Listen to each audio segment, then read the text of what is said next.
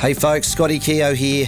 Now, a wise man told me once, if you're going to take advice off someone, just make sure he does it for a living, because if he gets it wrong, it affects his table. Now, when it comes to feeding horses, I feed Riverina products. They've assembled this product with not only the best team of nutritionists available, but also collaborating with some of Australia's most prolific horsemen who have shown more horses and won more blue ribbons than anyone. So if you want to do the best thing by your horse, trust the professionals and use Riverina. You're listening to the Swapping Lies podcast with Scotty Keogh. If you want to take your horsemanship to the next level with downloadable videos, equipment, merch and DVDs with proven results, visit skhorsemanship.com.au and find out why they sell in 9 countries. With Scotty's clear, understandable methods with no gimmicks, just authentic horsemanship that will make your next ride a better one. Okay folks, Scotty Keogh here, Swapping Lies. Well, look, today, to introduce this man, it's really difficult. It's one of the rare moments that I'm lost for words. Quite simply, he's done it all. He's been a pioneer and he spent a lifetime in the winner's circle, from being a successful cattle buyer, dealer, to a very successful rodeo rider, Campdrafter. So let's just cut straight to the chase. We're going to go to Macksville on the north coast of New South Wales for one of Australia's very, very best. There is only one, John Stanton. How you going, John? Scotty, I'm pretty good, thank you. Mate, how old are you, John? I was 92 last October. All righto, mate. And what do you do with yourself at the moment to keep yourself active? I know yesterday you said you're out helping shoe a horse. Yeah, well, if you ride them, you got to shoe them. And I'm in the throes of not doing anything important. I'm just go from birthday to birthday. I'm treating life as day by day, yes. Righto, mate. Well, look, I think you've got an extraordinary tale to tell, and it doesn't just start with you. It starts with your family. Can you please go back? I know your grandfather had a massive influence on you. Can you tell me a little bit about your childhood and just how the Stantons came about being horse people? Well, that's true. There's no doubt about that. And my involvement with my grandfather was all the early years of my life. Every time I got a chance, he either came and picked me up or I took the opportunity and went and stayed with him. My mum and dad had a good home for me, always, but my grandfather took a special interest in me as a young fella, and I don't regret the opportunity. Right, so your dad got shipped off to war, mate, is that right? So your grandpa sort of took you on a lot more, is that right? Well, as I got older, 8, 7, 8, 9, 10-year-old, there's more opportunity came with my dad than my father because my father went to the war. Yeah, that left that grandfather always had a big interest in doing things with me and taking me about and looking after me. That's for sure, that's what happened. So can you tell me a bit about your dad? Now, was he like a classifier for the war horses or something? Can you tell me what he actually did? Well, he went in the army and he was a classifier, and he went with a horse buyer, I believe, the captain and himself, and he was a selector for what they wanted, and they culled him out for colour and anything wrong with the horse. No doubt they vetted him out, but he was a pretty important left hand or right hand help to the captain. But him and the captain had words, and he jobbed the captain, and pretty soon the captain sent him off to the war. Their relationship ended there. Yeah, right. So can you tell me, John, the horses they were buying for the soldiers, were they mainly unbroken horses or were they trying to find broken-in horses? Well, no doubt they bought a lot of unbroken horses. That was the job of the remount depot Holsworthy. Then they later moved on out to Spring Ridge, and they were there for quite a while, but they broke horses to ride and travel and in harness to suit what was required for the war. Right. And just on average, how broke would they have been? Would they have been given 20 rides, 10 rides, 50 rides? What do you think they would have had done with them, Well, John? look, I did visit the place, but I wasn't young enough to care or worry about what they'd done. But they'd be proper broke horses because they'd have to hand them over to soldiers that they didn't know how good the horse person they were. There'd be no point in handing them over buck jumpers. I don't know whether they culled horses or they mastered everything that they bought. I'm not sure of that. The pick of the horsemen that wanted to be involved, they were the men that was in that part of the army. They were experienced. I don't think they took anybody into the remounts or that section of the army, breaking in, handling horses. They didn't have a fair bit of experience before they went there. Righto. But I think the horses, when they got in the army, I think they went through the school, and they weren't trying to train them to be camp drafters or peg event horses. They just were mainly and driving horses and pack horses. Yep. Okay. That's what I believe. I was too young to take any more notice of what was going on other than what I was told and what I saw at the times that I visited there. Righto, mate. So at what age were you, do you think, when Dad went to war and you moved in with your grandpa? Did you get pulled out of school completely, or did you... No.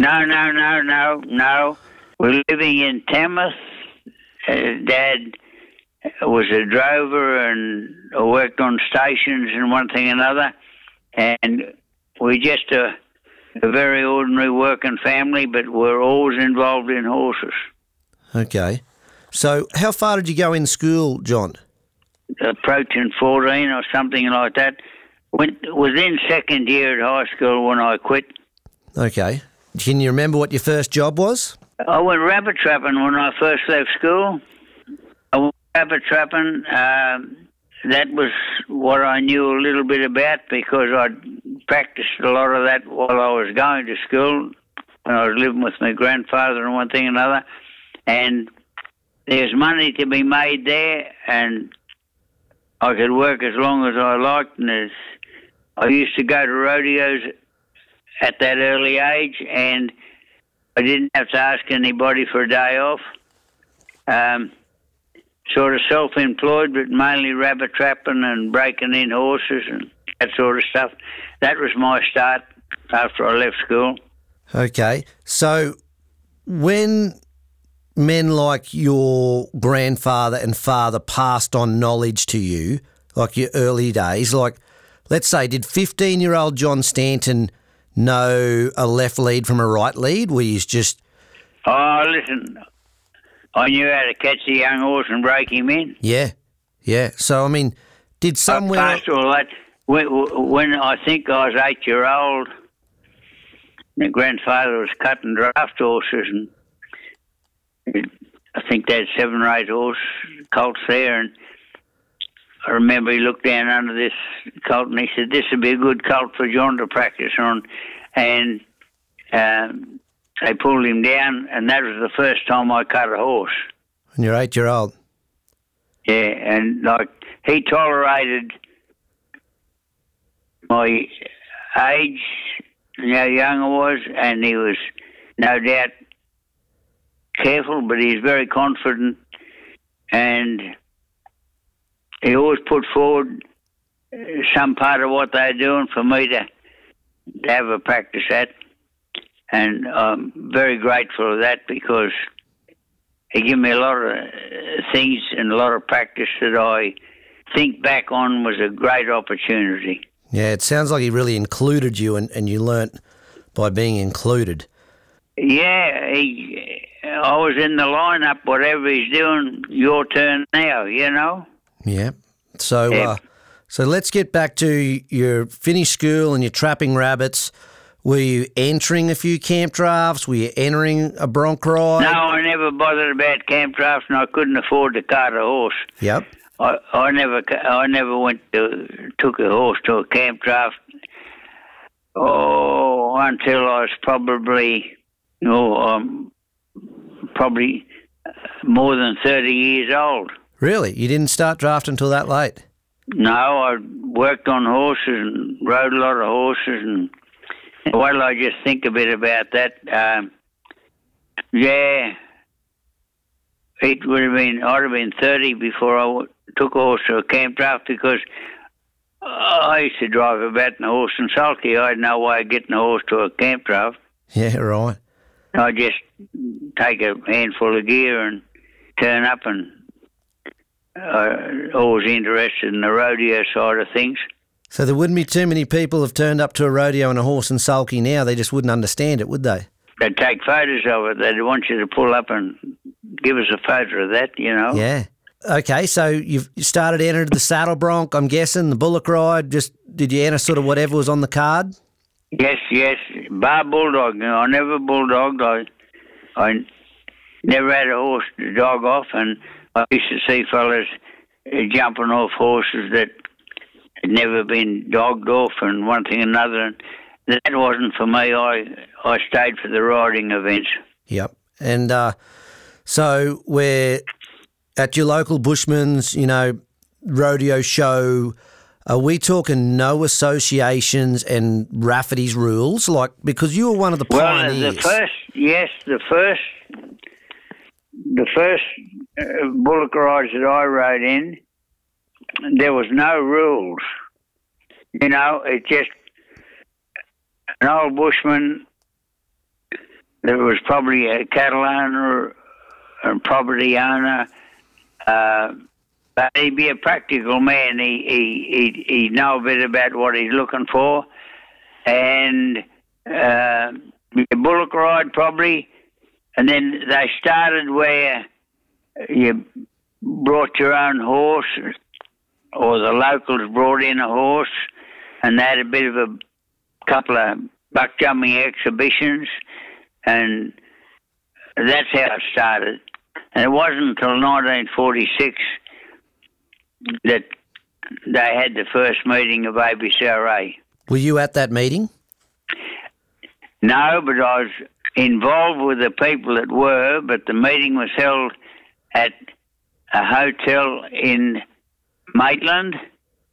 The main starter that organised that meeting was Ken Mackay from Dungog. Yep. Ken Mackay, Mick Hook, Harold Andrews from Singleton. I knew them all, and I knew them well because my dad knew them well.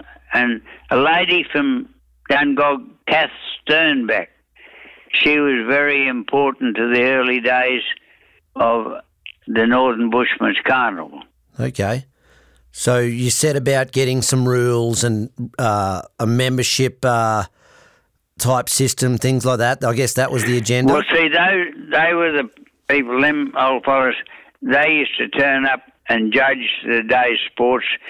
During the war years, there was patriotic days where they'd have a day's sports events, peg events, bending race, flag race, and nearly all of them would have a hunt, a jumping event, jumping over hunts about 2'6" high. That's about a metre or something like that, and that'd be the main event on the day, probably the hunt. Okay. And they'd have these day sports, and there'd be all sorts of things put on the program. The women would be throwing the broom, and sometimes they'd have a rooster for the kids to catch and all this. And odd times they'd fetch a buck jumper in and somebody'd ride the buck jumper. And that's about how it all started. And they used to be patriotic days and the money, the profit would go to the war appeal. Okay. So how old were you during sort of this time, do you think, John? Well, I was born in 1931, and I'd be sort of 12, 13, 14 Yep. during those war years.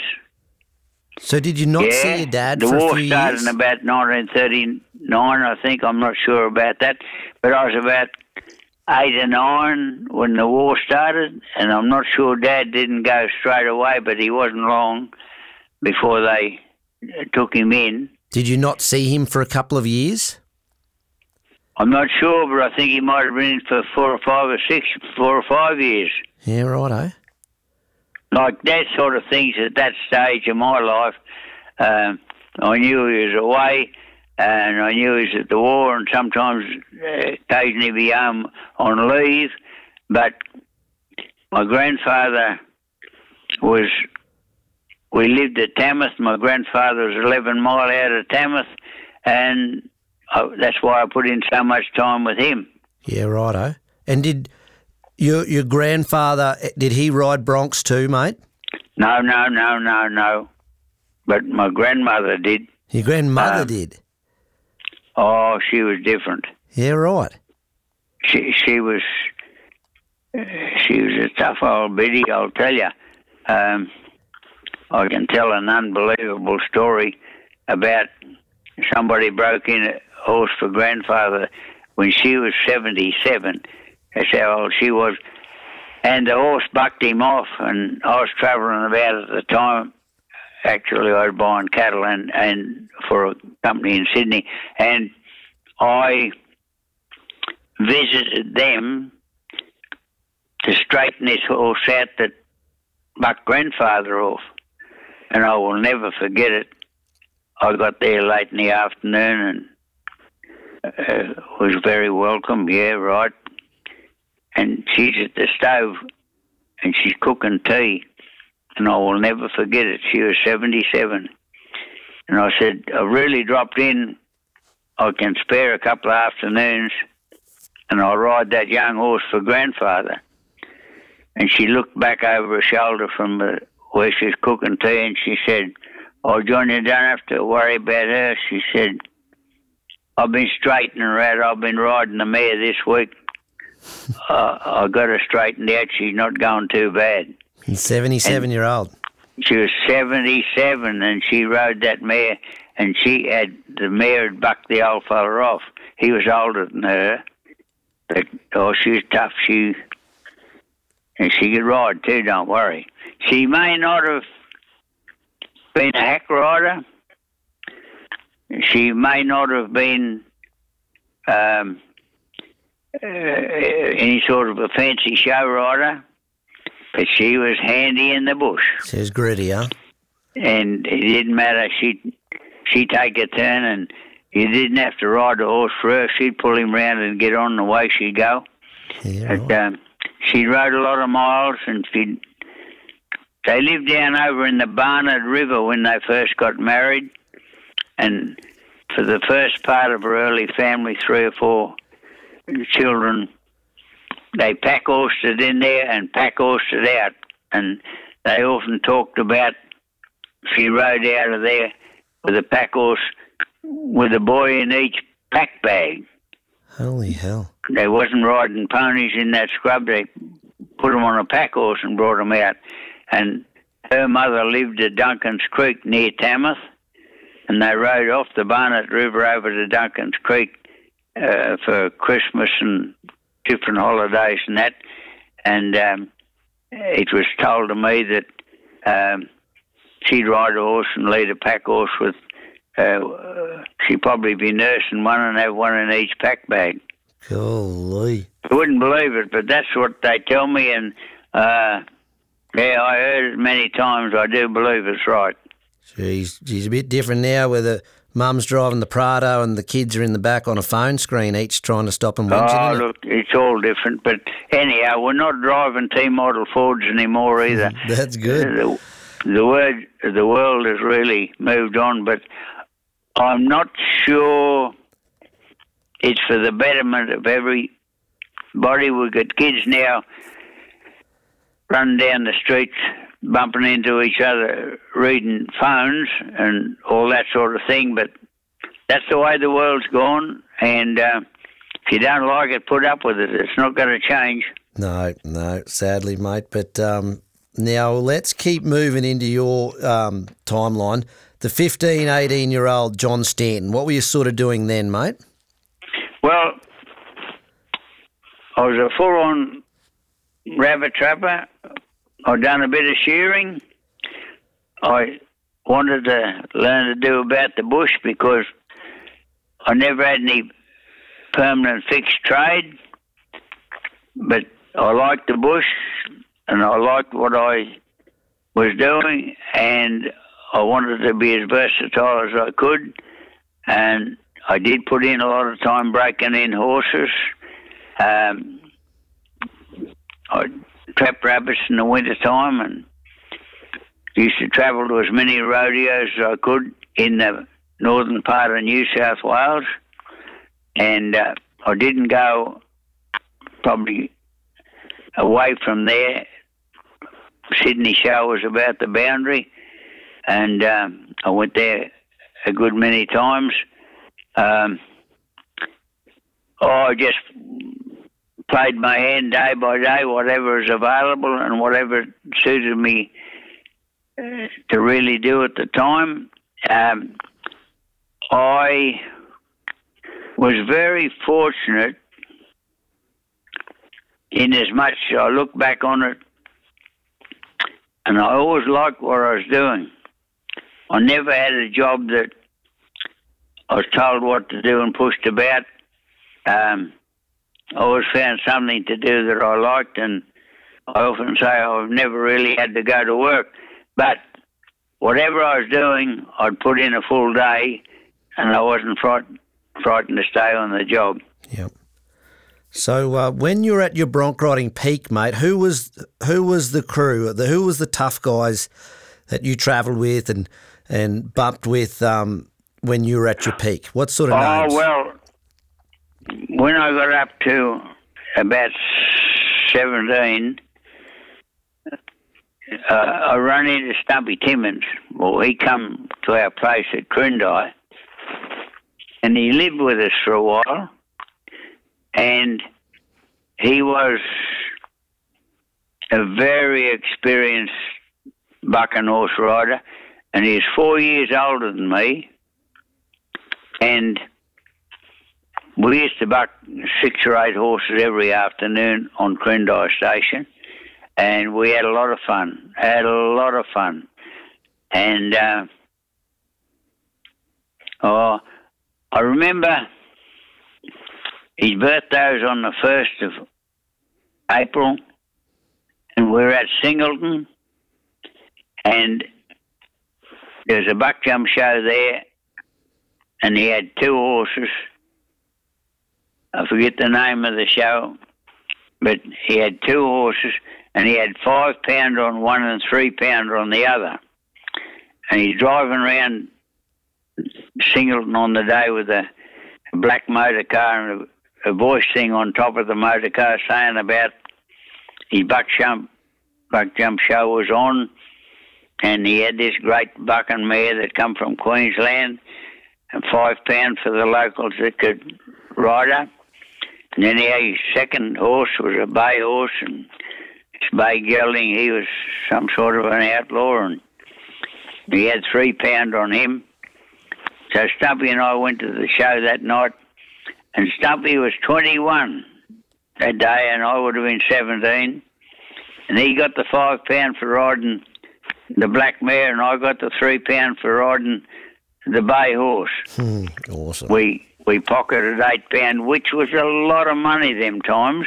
What do you think the average guy was getting in wages?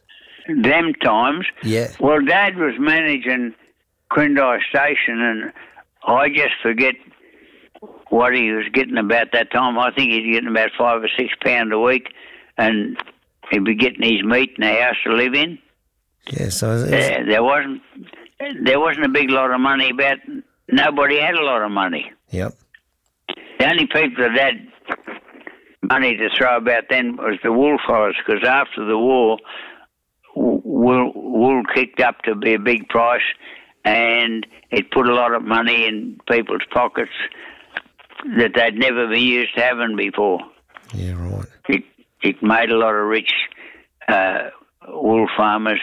The first thing after the war, I think wool was a pound or something like that. Yeah, I think that was the old saying, wasn't it? The country was riding on the sheep's back, a pound a pound. Yeah, riding on the sheep's back. Yeah. Yeah. You're listening to the Swapping Lies podcast with Scotty Keogh. How long did you keep riding broncs for, John? Till I was 38. You rode broncs till you were 38? Yes. Jeez, that's a fairly long career. Well, I never got hurt off a bucking horse. I guess I was pretty lucky. But anyhow, I had a lot of early experience, and I guess in the right place at the right time. Yeah, and knew how to handle yourself, yeah. And I never feared any horse. I was never frightened, but people that get frightened, they get hurt. And people that don't know, haven't had any experience, it's very dangerous for them. Yep. Righto, mate. Can you remember the best I might have bronc? been very lucky too, but I never got hurt off a bucking horse. Can you I remember broke my leg off a couple of times off bullocks. Oh, yeah, bloody bullocks. Bloody. Yeah. Can you remember Jumping off and landing crooked on your ankle and one thing and another. What about the best bronc you ever rode? Can you remember that? The best one? Yeah. Sydney show had a black mare called the Black Widow, and she was never rode, and the Queen was at the Sydney show in about 1954, I think, something like that. And they offered me £25 to take the ride on her. If I rode her, they'd pay me £25. Nothing to get on, but if I stayed there, I got £25, and I did ride the mare, and I got the money, and I do believe that's the only time she was ever rode. Yeah, right. And So whether she was the best one or not, but that's the one most talked about. Yeah, right. So tell me about the phase between the camp drafting coming on. So, like, you've rode broncs all through your 20s. You're obviously a horse breaker and a bushman. Well, I was always interested. I was always interested in horses that was helping to work cattle, horses that wanted to work cattle. I was always interested in that sort of horse. And that developed. I was on the road with cattle coming into Crindai from Spring Ridge way. And there's an old butcher fella, had a butcher yard, and an old brown pony. And as I come down the road, he was yarding up a killer.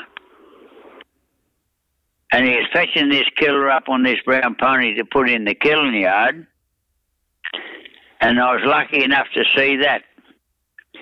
And I'd never seen anything like that brown pony covering that killer that he's fetching up to the killer yard.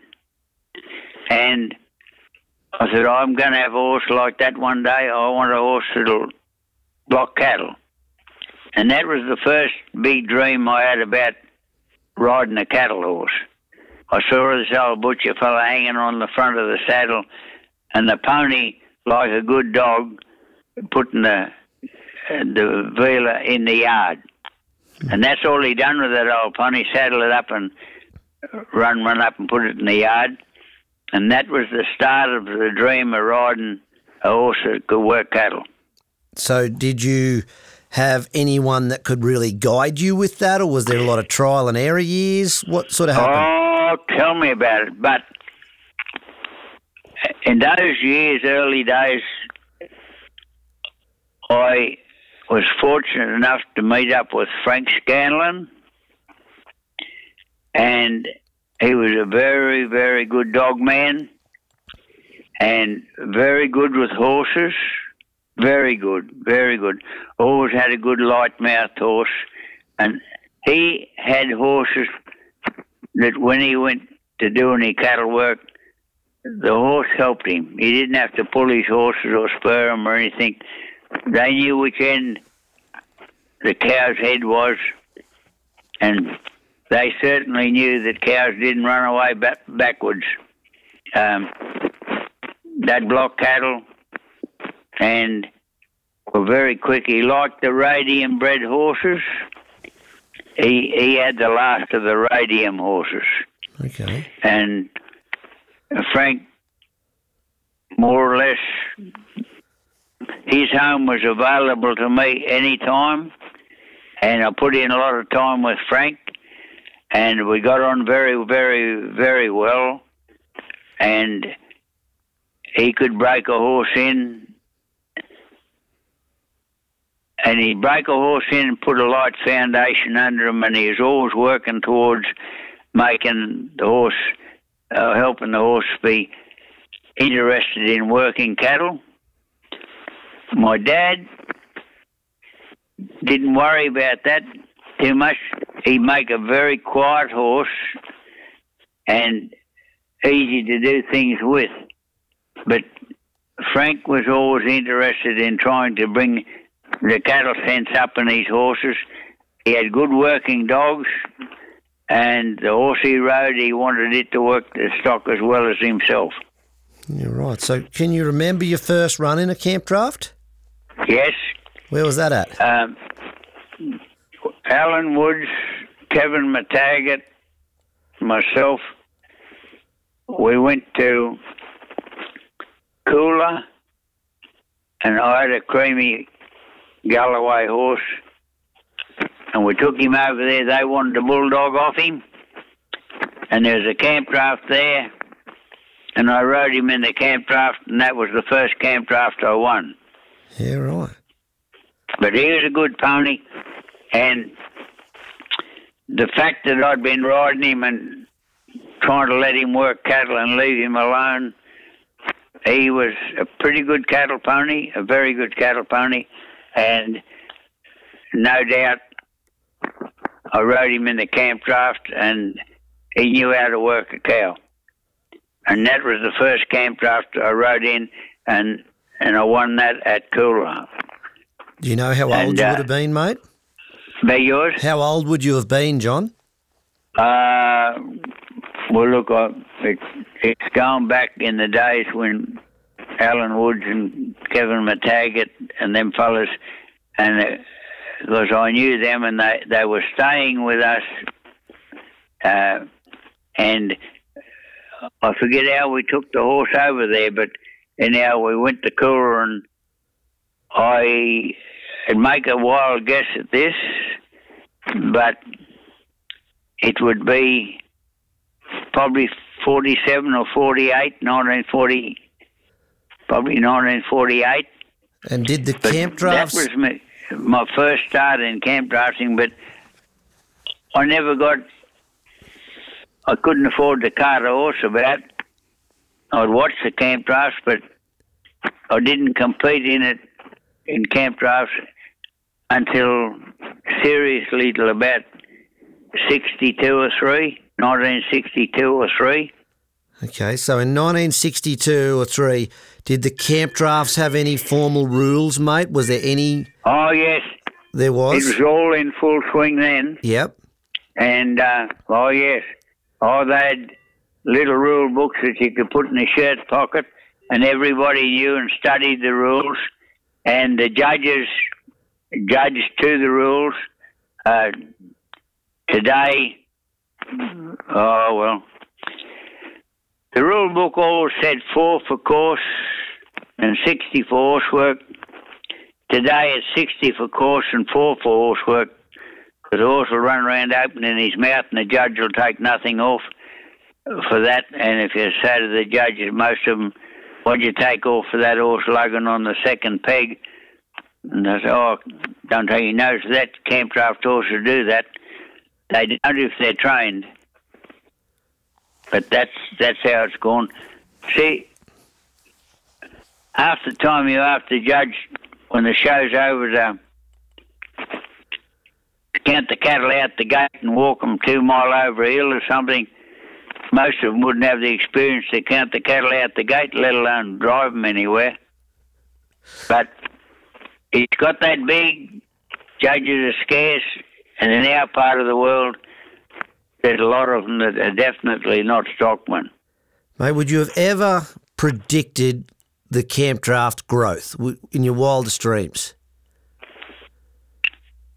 I'll have to ask you again. Would you ever have predicted the growth of the sport, the numbers, like in your wildest dreams? Oh, listen, I never even thought about helicopters. Yeah, I suppose. The world it's just got so big, and like, we got people now that go camp drafting that's never drove a mob of cattle down the road. Yeah, yep. Never. They couldn't count cattle. And when they ride in the yard, they got no experience, and they're in the yard chasing the cattle around before they cut out, asking their auntie which one to take. The judges let that go. Oh, look, we won't go into that. That gets way offline to what it used to be. So, I remember the early day rules, and to lay that down in front of people these days, they wouldn't believe it.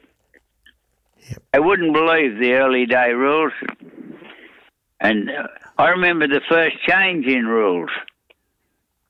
The first change in camp draft rules were the judge would be up the front, the competitor would ride to the judge, he'd point out which beast he was going to take, a man would ride in with a paint stick and paint that steer. There was no change in your cattle, and the judge would judge how you rode your horse into the mob, how the interest the horse showed, how you rode the horse, because they were horsemen and stockmen. And there were so few that it wasn't hard to get one to do the job that did know. And them times they were working cattle themselves, and they had working horses on the properties. Only just a little while ago, my daughter was talking to a fella and a family that had a big station at Canamble, and they got talking about horses, and he said that one time they had 40 horses, 40 working horses on the place. Today they've got 6 motorbikes and no horses. Yeah, it's the time. That's how it's turned around, and we don't have the work on place anymore. They got their properties fenced in, and they got it into lanes. They draft their cattle in the yard up on a post with stick rails, pulling gates, and one thing and another. And it's gone. It's changed, and camp drafting's got bigger, but the experience in the camp riders, it's not there like it was. Well, I guess, yeah, it's the times. Now, getting back to the change of the rules, the paint man would go in and paint the steer, and then the judge would say go, and the competitor would ride in and cut that steer off and show his horse and show what he could do and be judged for it. And mostly them times the competitors wore white moleskin trousers or jodhpurs. And the women used to complain about the blue paint on the trousers. It came up at the meetings, and they decided then that they'd paint the steer after the run. So the bloke didn't get the competitor didn't get the blue paint on his trousers. So the women caused the first change in camp draft rules. Damn it. That is exactly right. So now tell me, what age or year did you start coming to Warwick? I don't know, but Tony Barnier won both drafts. A man won both camp drafts? Yes. I thought Jeff Schrader would have been the only one to win both. Oh, no. Tony Barnier won both camp go. drafts, and he's riding a brown horse that Donny Cross sold him. Yeah, righto. Donny Cross is a good camp draft man for a lot of years and a great person. He's now not enjoying the best of health, but never mind. He's had too many birthdays. He's like the rest of us. Yeah, well. But he trained that horse and had him, and Tony Barnier bought the horse off Donny Cross, and he won both camp drafts. He buggered. And I can nominate a few fellas that was there that was very good competitors. Charlie Floor was a well-known camp draft fella early days there.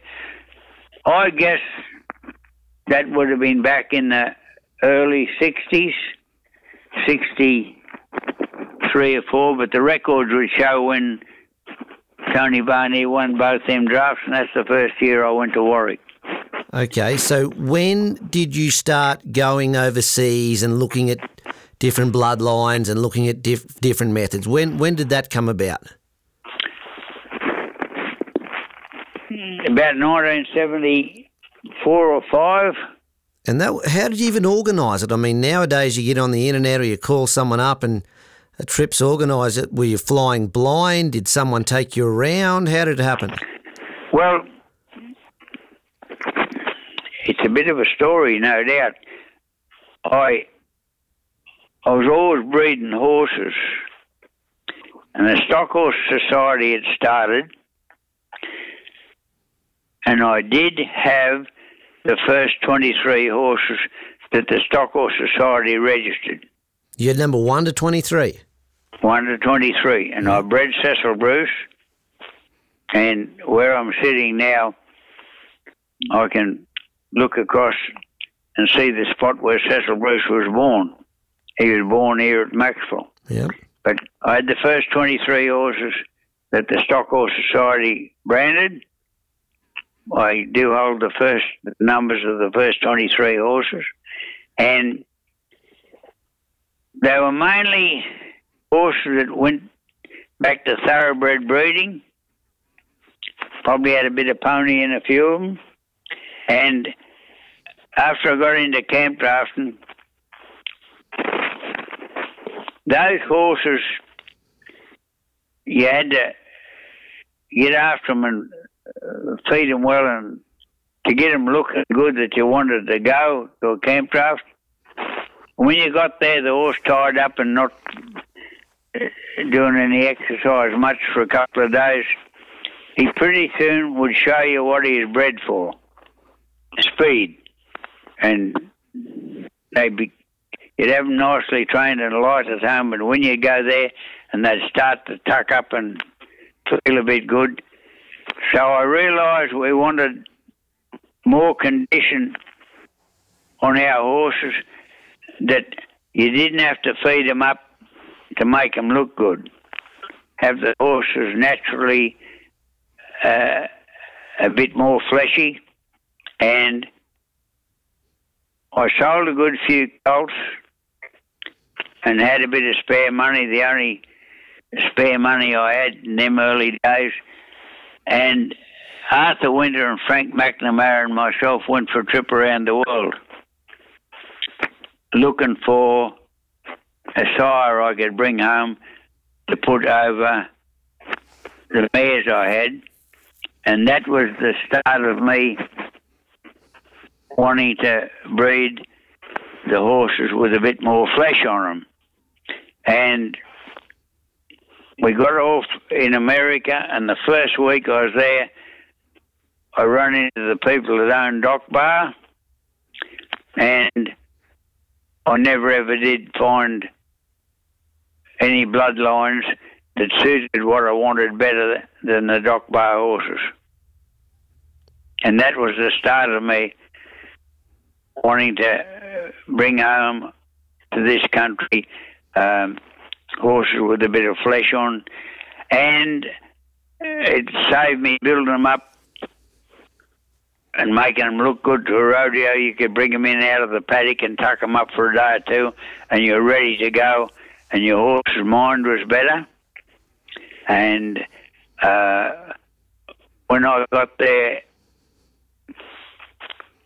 actually, the first couple of days I was there, I met Greg Ward, and I met Zach Woods, who was in charge of cutting horses in America.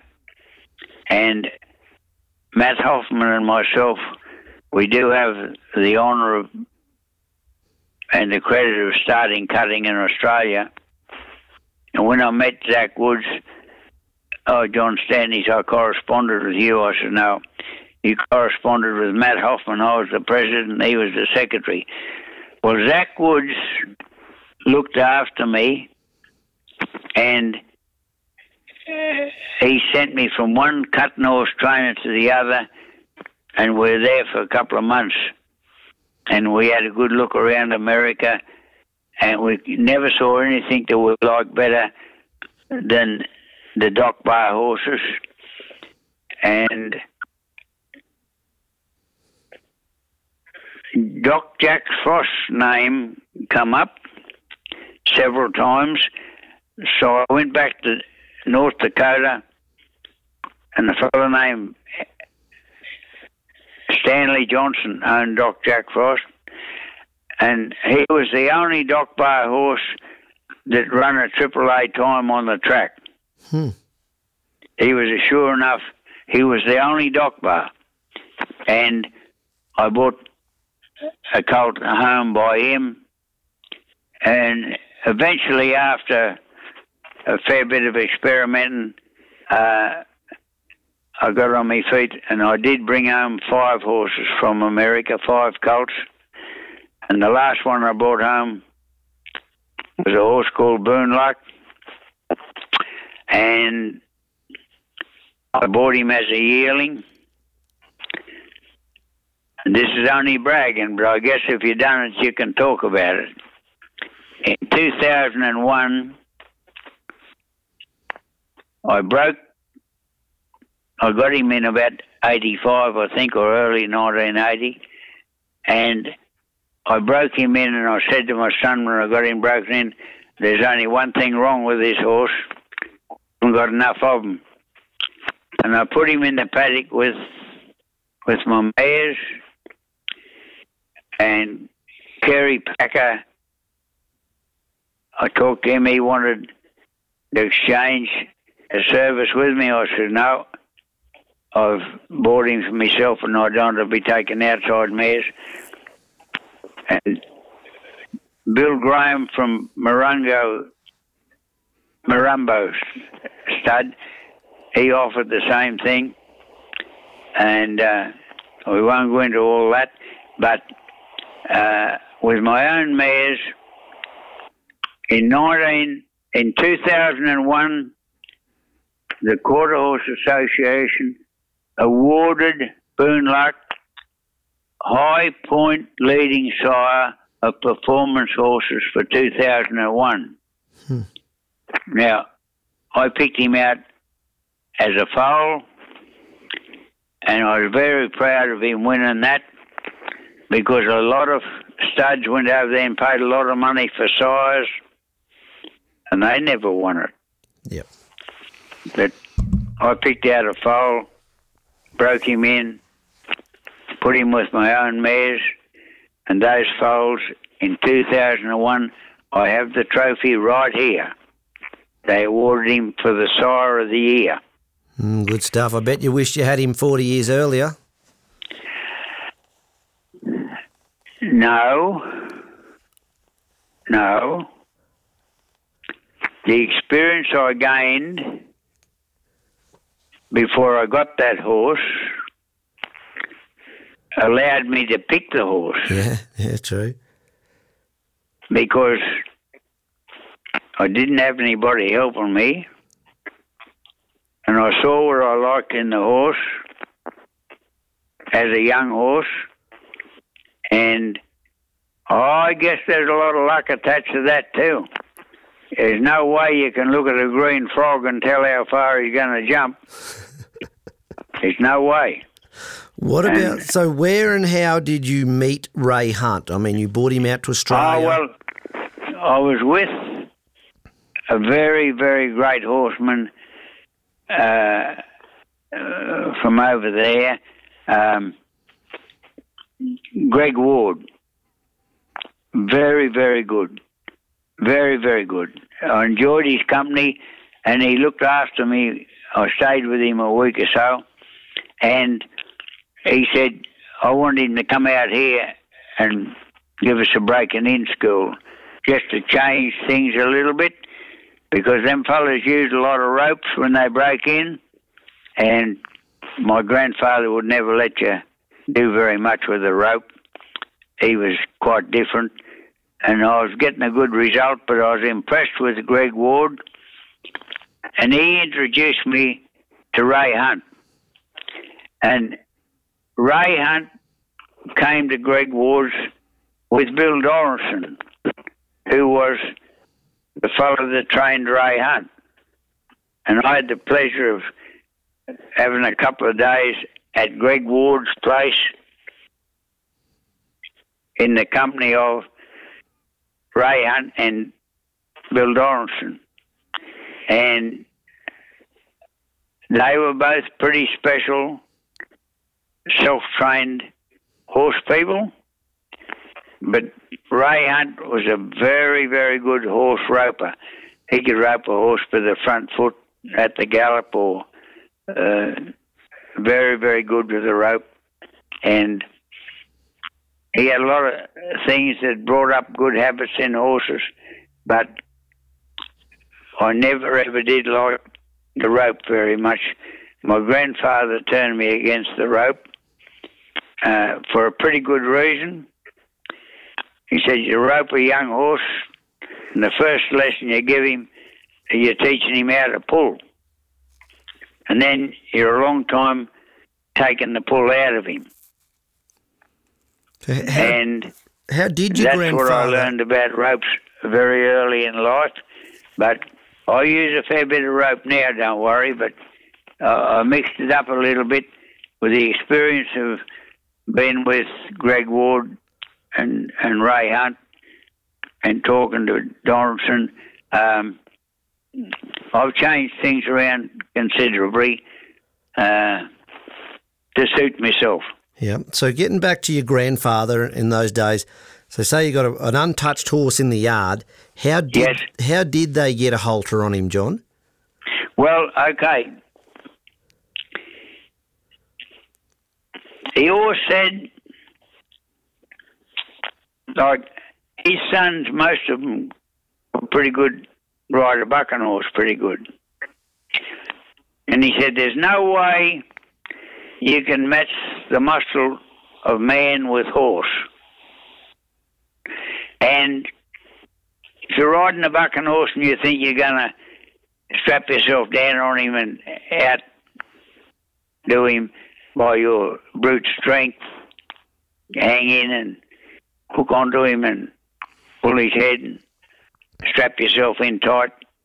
It's the rhythm of the rider, the coordination and the timing that allows man to ride a strong bucking horse and ride him easy. If you're going to put your muscle up against him, it's no event. The horse will win. And he'll pump you out and knock you up. But if you can glide and ride like dancing, if your timing and rhythm is right, bucking horse is no trouble. So I think, but that's quite an arguable point. Everybody's got their own idea, but that's my honest opinion about that. My grandfather always said, you rope a horse, he's too strong for you.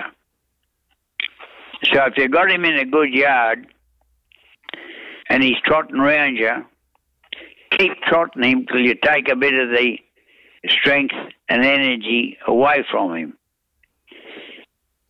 And he'd trot round you, and he'd always have a long limb off a tree or a bush, and he'd keep the horse going by dragging it and keeping it behind the horse.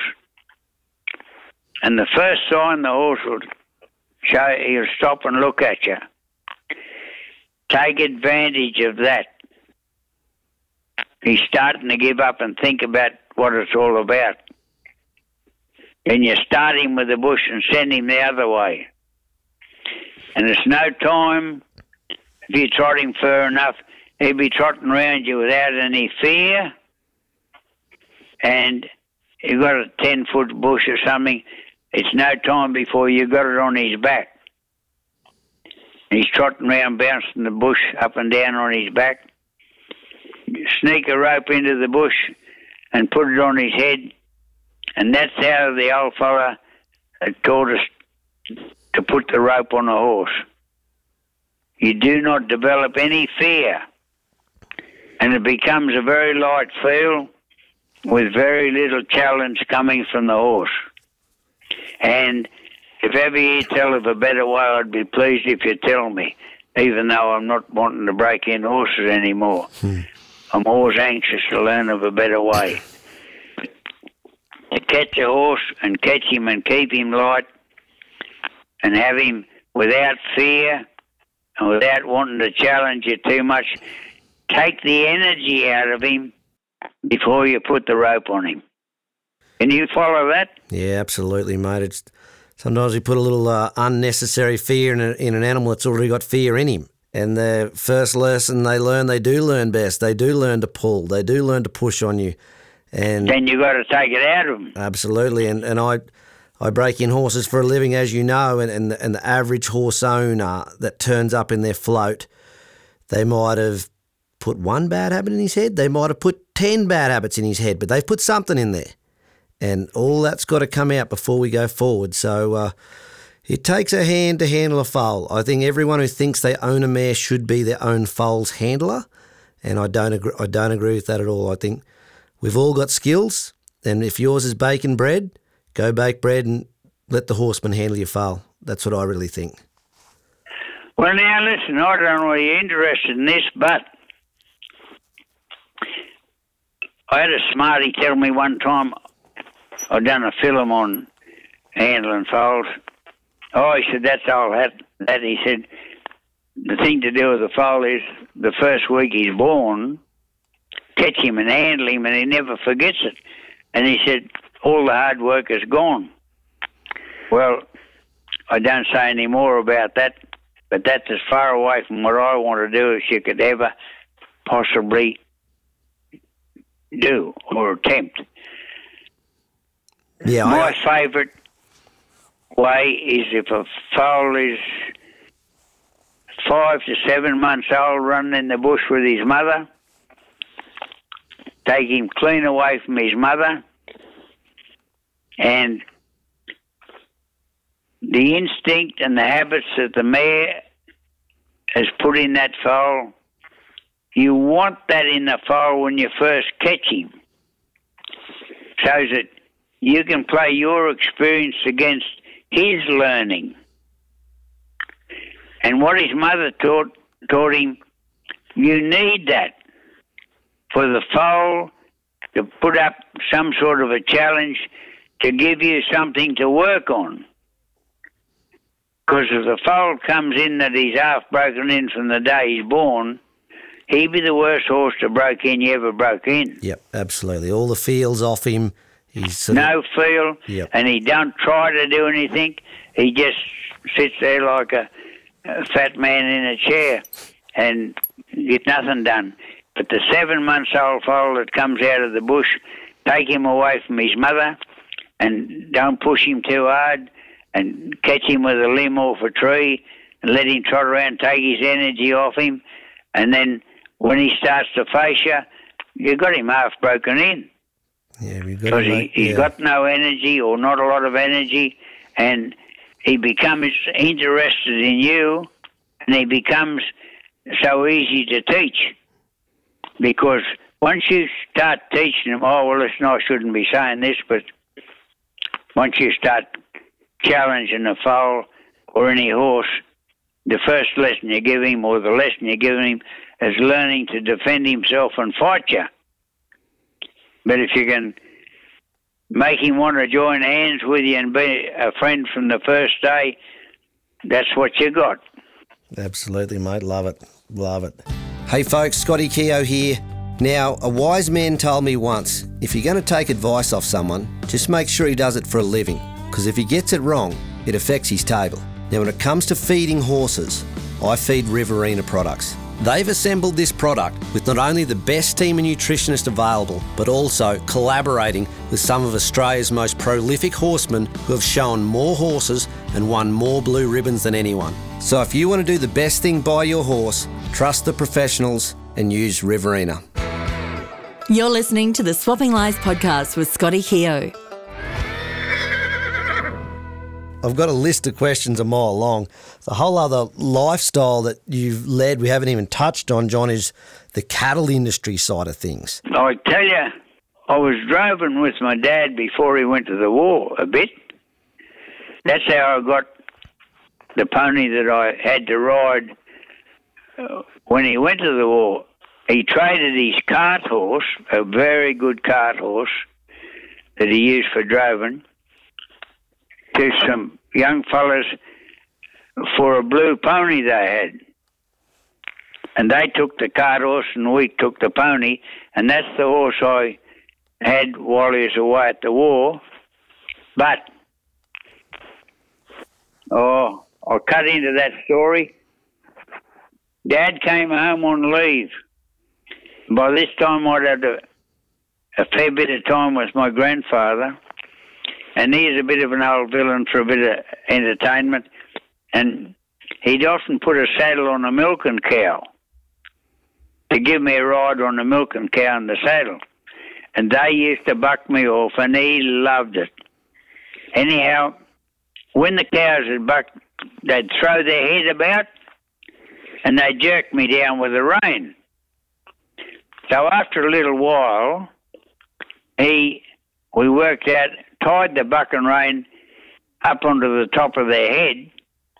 Well, then I had a short buck and rein and a firm halt, and they couldn't jerk me off of the head, and they couldn't buck me off. So I had a lot of experience with a lot of busters off milking cows. And when I started riding them a bit, the old fellow then had put me on a horse at a pig root a bit or something like that, and it went on from there.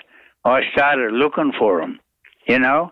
I thought it turned me right into the rodeo job, and that was my start. Yeah, right. But now, getting back to Dad, he come home off leave, and by this time I'd probably be 13, 12, 13, 14, and we're at Bowling Alley where Grandfather lived at that time, and Dad was on leave, and he was well known as a buck and horse rider, and an old fellow named 2G King come down the road leading a bay Galloway horse, and it bucked him off, and he wanted Dad to ride him because Dad was supposed to be a buck and horse rider. Grandfather said, "Oh, don't you worry, put John on him." They put me on the horse. I rode him down the road 50 yards, and he walked along good. I turned him round to come back, and I went to canter him, and he started to buck. And he's only pig rooting straight ahead, but he threw the old fella. But I was handling him all right. And he bucked up past where the family were on the road, and I kept him going up the road. I thought this was great. And by the time I come back, Dad had the horse bought off 2G King for me. I think he gave him £2 for him, and that was my first practice horse. Yeah, right, eh? And that's how I come to get him. And, the story goes on. I had him for a long time. You could ride him all day and give him a bit of a tickle up past 3 or 4 in the afternoon, and he'd still give you a bit of a go. Perfect. Yeah, he loved it. Anyhow, I might have got off the track there a bit, but... That's all right. That's Dad had the horse bought before I got back on him. Yeah. Oh, perfect. So let's talk about the meat and cattle job, mate. How did that come about? Right, well now, I broke both legs 11 months apart. I broke one at Tampa Springs, and I think I broke the other one at, might have been Stroud or somewhere there on the coast. And it interfered with me walking. I wasn't able to walk too good, and that interfered with me rabbit trapping and one thing and another. So I went to Sydney to take a job droving for a meat operator. And the day of the interview, it come around to where I thought, I'm not getting this droving job. So I asked him about the interview, what I was going to... Was he interested in me as a drover? No, he said, I don't want you for a drover. I'd like you to buy cattle for me. And to help me, the next week I was buying cattle for him. And I don't know why. I never had any big education, but I knew cattle a little bit. And he was a city fella. And he just wanted a bush boy that knew a bit about cattle, didn't know anything about weights, but I bought cattle for him for 6.5 years. And that gave me a good feeling around the cattle yards and how to operate in sale yards and one thing and another. And I left him after 6.5 years, a great boss. He didn't want me to leave, but I got an auctioneer's license and come to Macksville.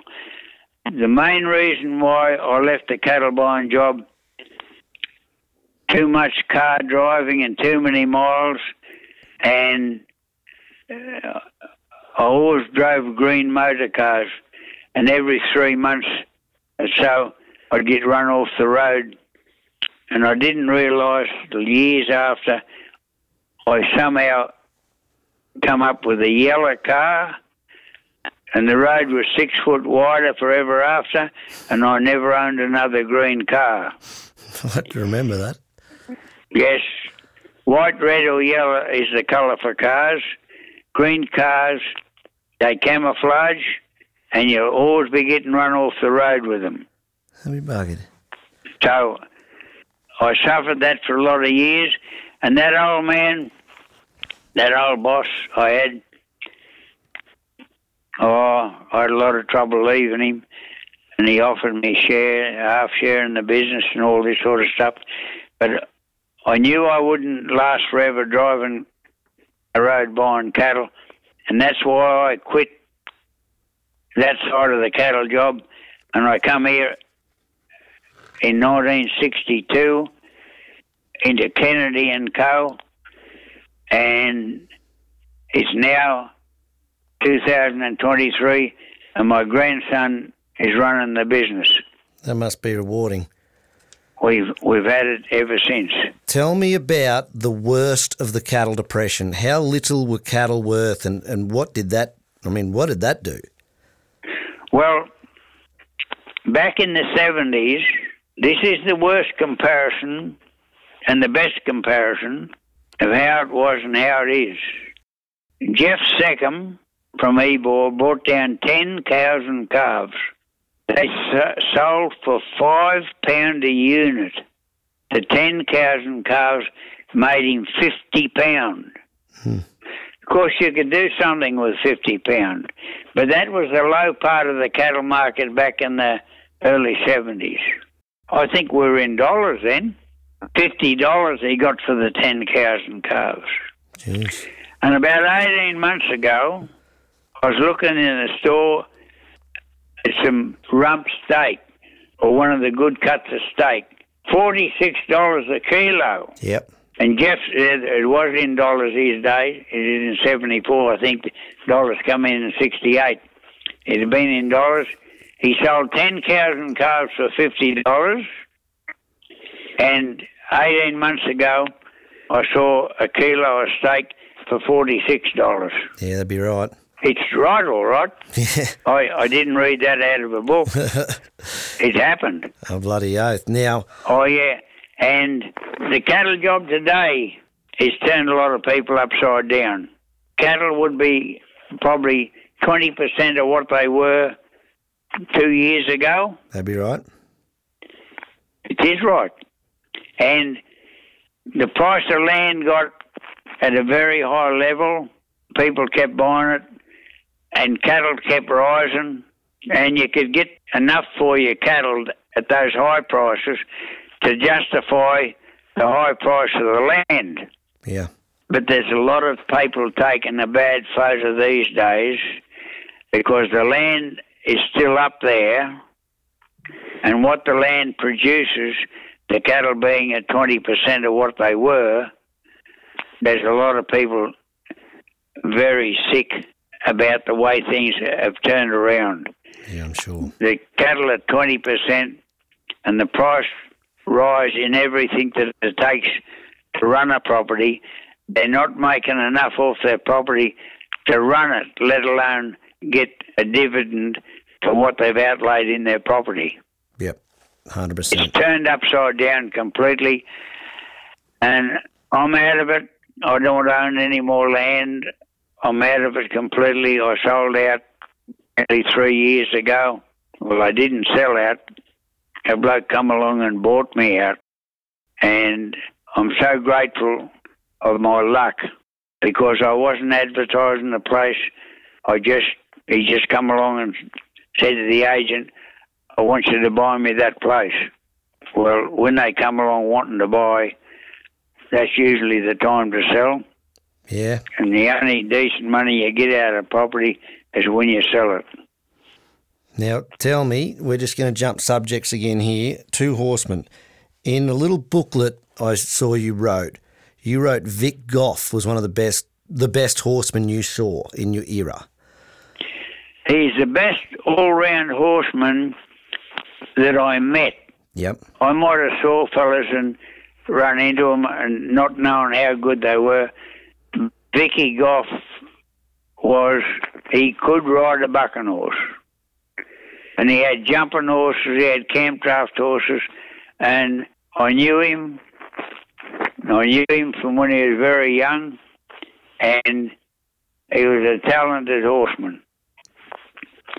And I believe there was anything he could do. He could do a horse's teeth, he could shoe them, he could ride a bucking horse.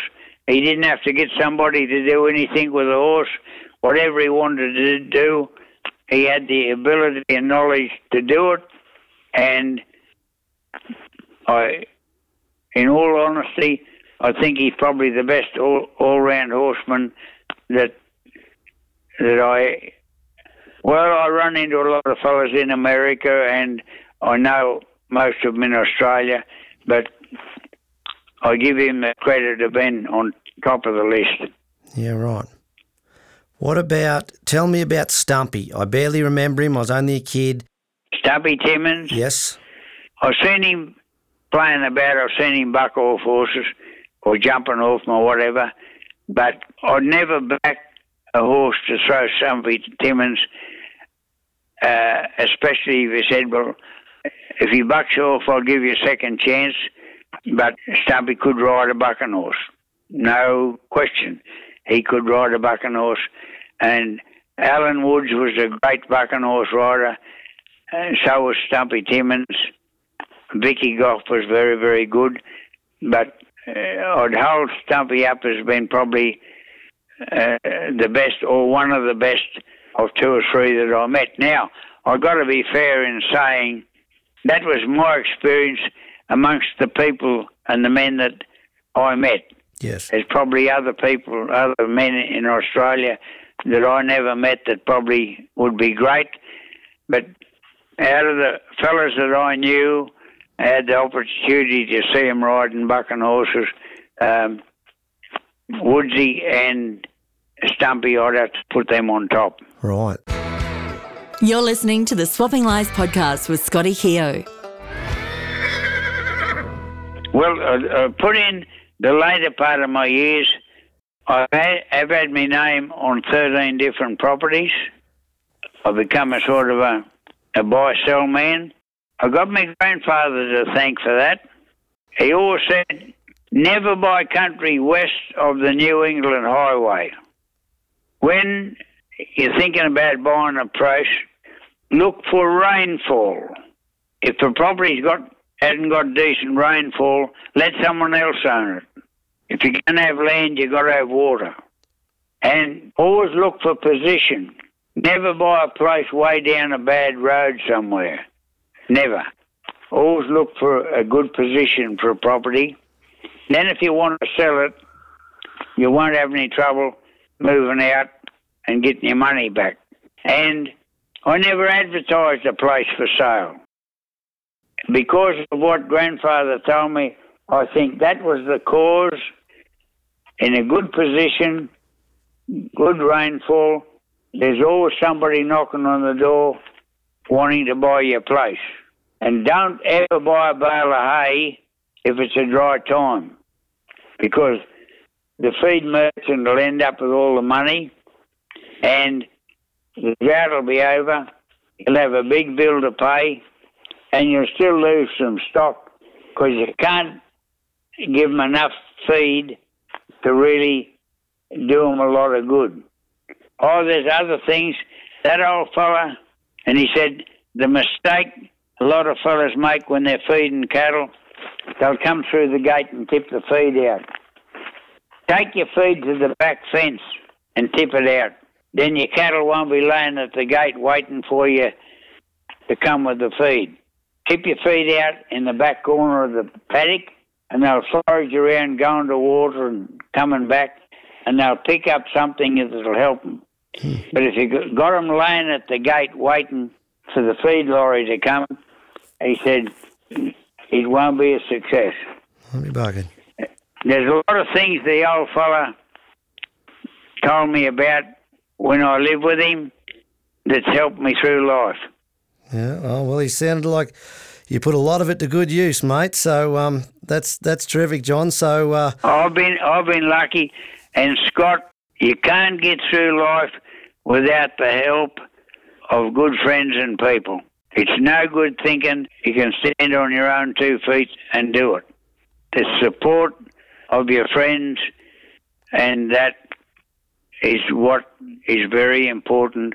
I think that's my experience in my lifetime. John, I think we're going to need a part 2. I really do. I've enjoyed this yarn we're having, and I really hope your family and the many friends you have across Australia get a chance to listen to what an amazing life and career you've led. I believe we've only just scratched the surface, really. I could talk all day. You're very welcome for it. Thank you very much for your time, John. We'll be in touch. Cheers for now. You're listening to the Swapping Lies podcast with Scotty Keogh. If you want to take your horsemanship to the next level with downloadable videos, equipment, merch and DVDs with proven results, visit skhorsemanship.com.au and find out why they sell in 9 countries. With Scotty's clear, understandable methods with no gimmicks, just authentic horsemanship that will make your next ride a better one.